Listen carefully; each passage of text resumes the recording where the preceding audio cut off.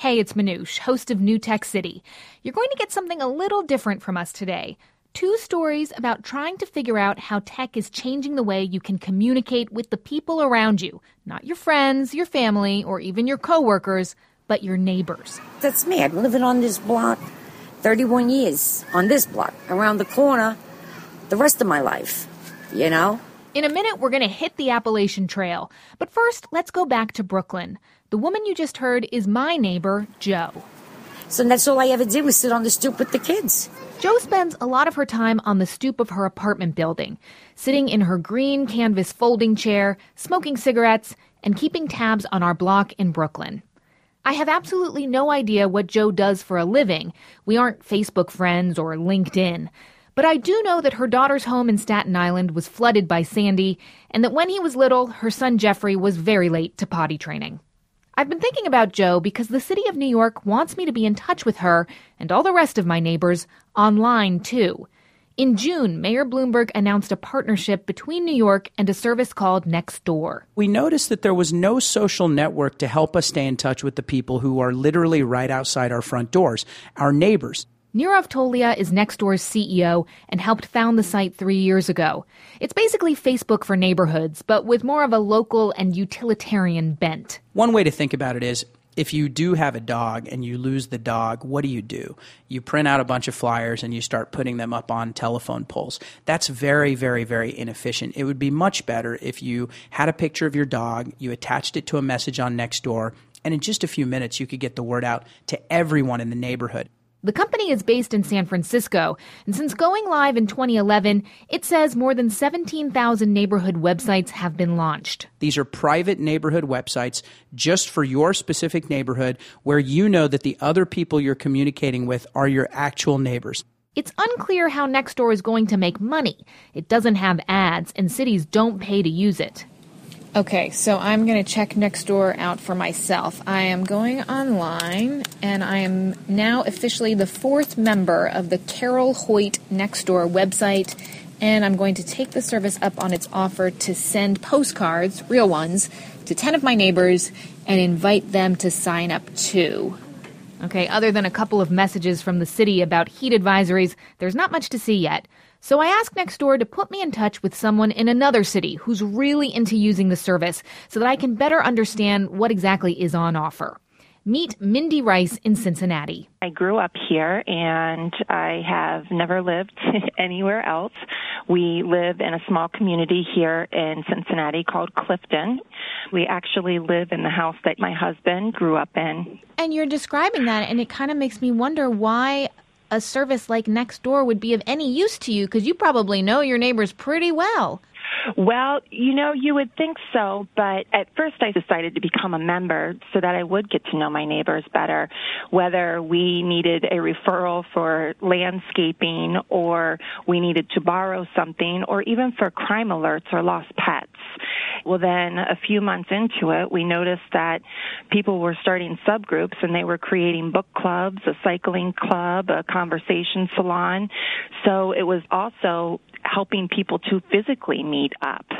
I think people do want to connect, but everybody's just busy. And this just gave kind of an outlet for people to express a desire to get together online and see how their neighbors would respond. And fortunately, Clifton responded very well to it. Okay. Well, I gotta say, my Brooklyn neighborhood does not sound like Clifton. We have Italian immigrant families, lots of public housing, all mixed in with hipsters and yuppies. At this point, I check back in on my Nextdoor website. One more person has signed up. I get an email warning me that there's only a few days left to get the 10 members needed, a minion in Nextdoor terms, to be legit. No one has responded to any of my invitations. How can I get people to join other than being weird and stalking them? Every time I would go to a stoop sale with kids stuff, you have families, do you want me to sign you up?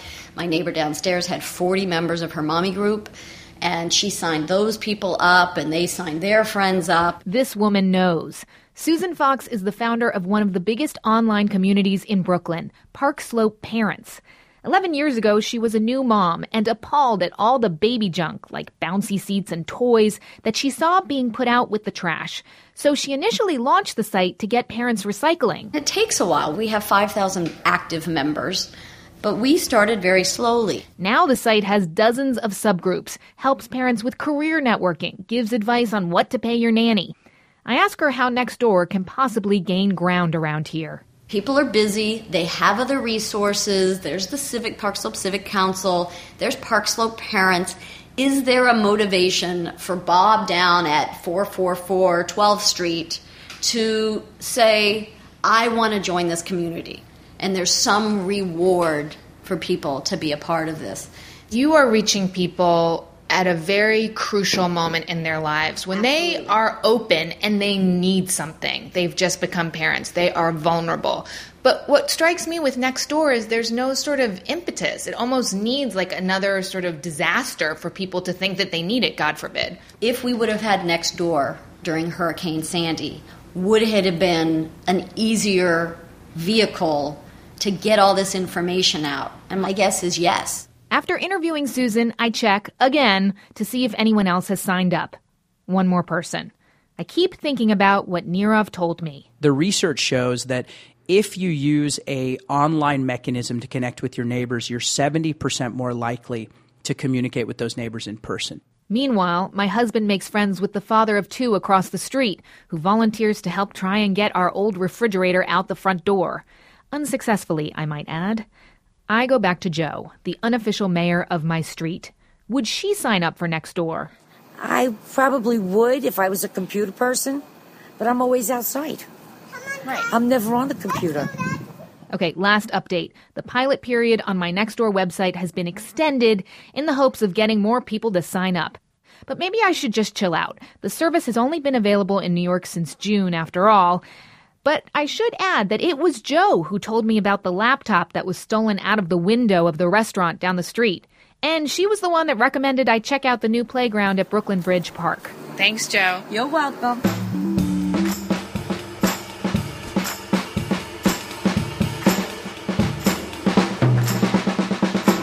Ready, J-Cam? Where's the weapon?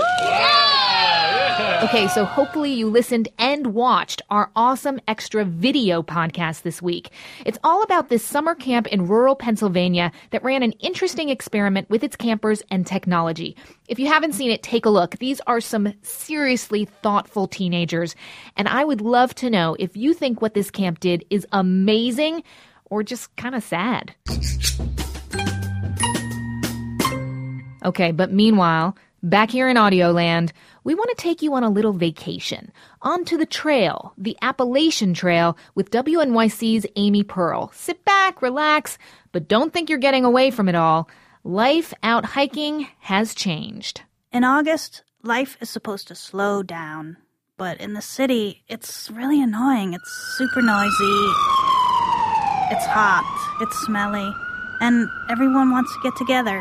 Just got your email about dinner tonight, and they're calling you, texting you. calling to remind Amy of an appointment. Amy, it's Mom. It's 4 o'clock. I'm nervous. Where are you? So I thought, why not get away from it all? Go into the woods and hike for a couple of days on the Appalachian Trail, bring my dog. Totally unplugged. Almost.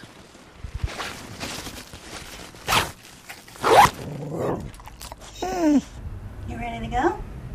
Oh, it's ready. Colby, you gonna hold the boom? Pretty cute. Thanks for the map. Oh, enjoy. All right, let's go.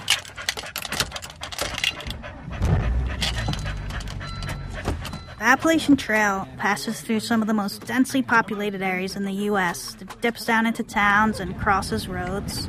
And I was joining up with it in Pauling, New York. In 0.4 miles, turn right on Route 22. Well, this looks like it. Let's get our stuff together. Don't cry, honey. I could see across the road the big white blaze marking the trail, and we started walking. I think I left my cell phone in the car. There it is. Don't want to forget this. Need my phone. I hadn't gone out on a hike like this for a couple of years, and it felt good to get back on the trail, under the trees. I knew I'd run into other hikers, and I wondered, how do they deal with it? The demands of always being connected while trying to get away from it all. I could still hear the road when I ran into a group of thru hikers. Those are people attempting to hike the whole length of the Appalachian Trail, from Springer Mountain, Georgia to Katahdin, Maine. Usually takes about 6 months. These were northbounders, so they'd probably been walking since sometime in March or April. And every single one of them had their cell phone, including Smiley. That's not his real name, by the way. It's a trail name. We don't generally use our real names out here. It's sort of a different persona, I guess. I'm Argo. I'm from Cleveland, Ohio. I do a lot of Facebook, a lot of blogging, and I really think it helps people connect back home, to know what I'm doing, to know that I'm safe. And Jayhawk actually upgraded to an iPhone on the trail. It's an iPhone. My first phone broke, so I had to get a new one, and I had to upgrade, and this was like 99 cents, so. I think almost everybody I've met has their cell phone. So, are you on the trail to get away from that kind of thing, or? Not really. Blogging, photo editing, buying phones, this was a bit of a culture shock. You gotta remember, these hikers had traveled almost 1,500 miles on foot to get here, sleeping out, carrying everything they needed on their backs. Yet, they seemed really comfortable having technology in the mix. I mean, a lot of people, when they go for a shorter hike, they just turn off their phones or they leave it in their car. I met Buttercup from Seattle. But I think for such a long hike, I mean, my family would be worried about me. Down south, hikers can go for days without a signal. But up here in the north, cell service is pretty good. And all the thru hikers I met had their cell phones. And they all used them to stay connected. Browntown, Nutella, Red Specks, Crank. The trail is crowded. After all, the trail may be just about 2,200 miles long, but it's only like 2.5, 3 feet wide, so... That's St. Croix. He's a heavy fabrication welder back home in the real world. People call it the real world, but that ain't the real world. That's just the other world. My phone, I actually use it to contact other hikers on the trail, find out where they're at. If it wasn't for the people out here on the trail that you meet every day, it'd just be a long walk somewhere. I think we're going to stay here. A couple of hours later, laying in my tent listening to the night sounds, my dog started growling.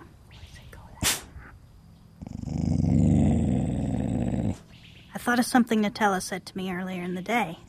I have a smartphone, Galaxy S3. Sometimes when I'm sleeping in my tent alone, I keep it by me. It makes me feel safe. But it's kind of a false security because I don't really get signal a lot of times. But it does make me feel safer. Getting a really strong signal. And thinking about calling my mom, actually. But before I could even dial... Hello? Hi. Hi, Mom. How come it took you so long to answer? I'm sorry. What did you have for dinner?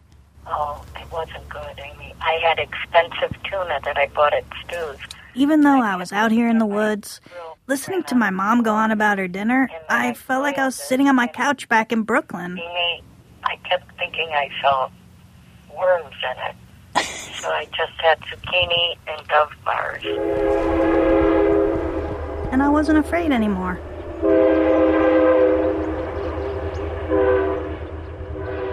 Near Pawling, New York, the Appalachian Trail crosses the train tracks of the Metro North Harlem line. There's a roofed information shed showing trail maps, local flyers. I found Brain Damage and Big Spoon here, sheltering from the rain, and we talked about getting away from it all over the sounds of traffic from nearby Route 22. I'm Brain Damage. I'm Big Spoon.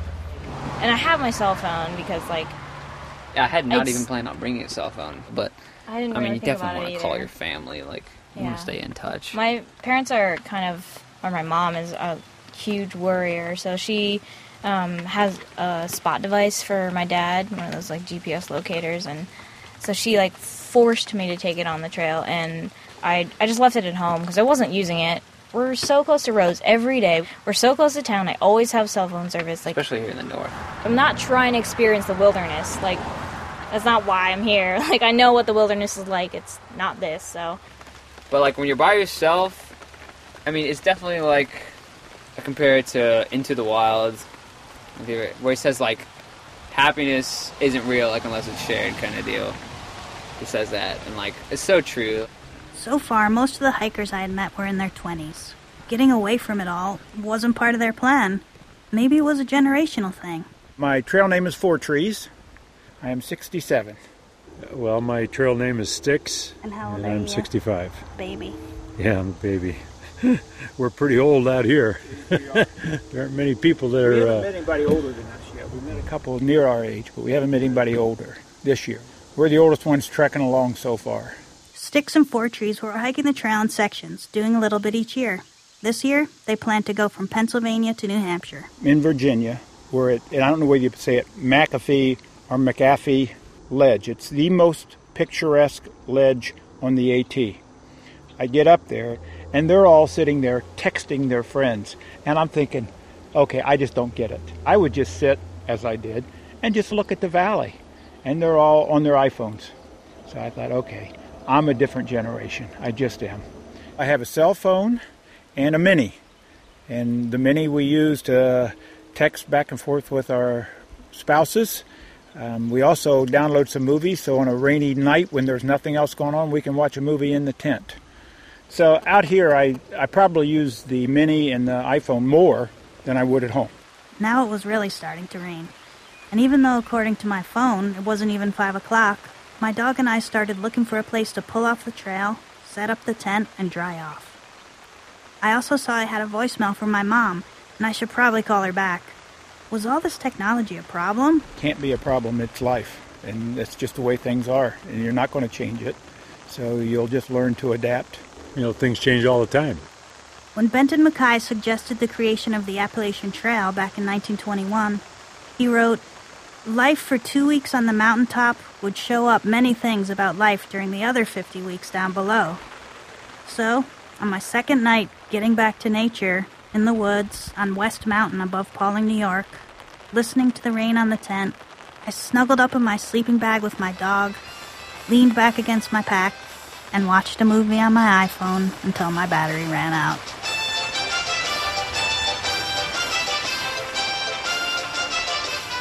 For WNYC, I'm Amy Pearl. Check out photos of all the people that Amy talked to on her epic hike, including Brain Damage and Big Spoon, at newtechcity.org. And if you made it this far on the podcast, well, you are awesome. And we would be so psyched if you went to iTunes and rated us. It makes all the difference in getting the word out. I'm Anoush. This was New Tech City, and I'll see you next week. Thanks for listening.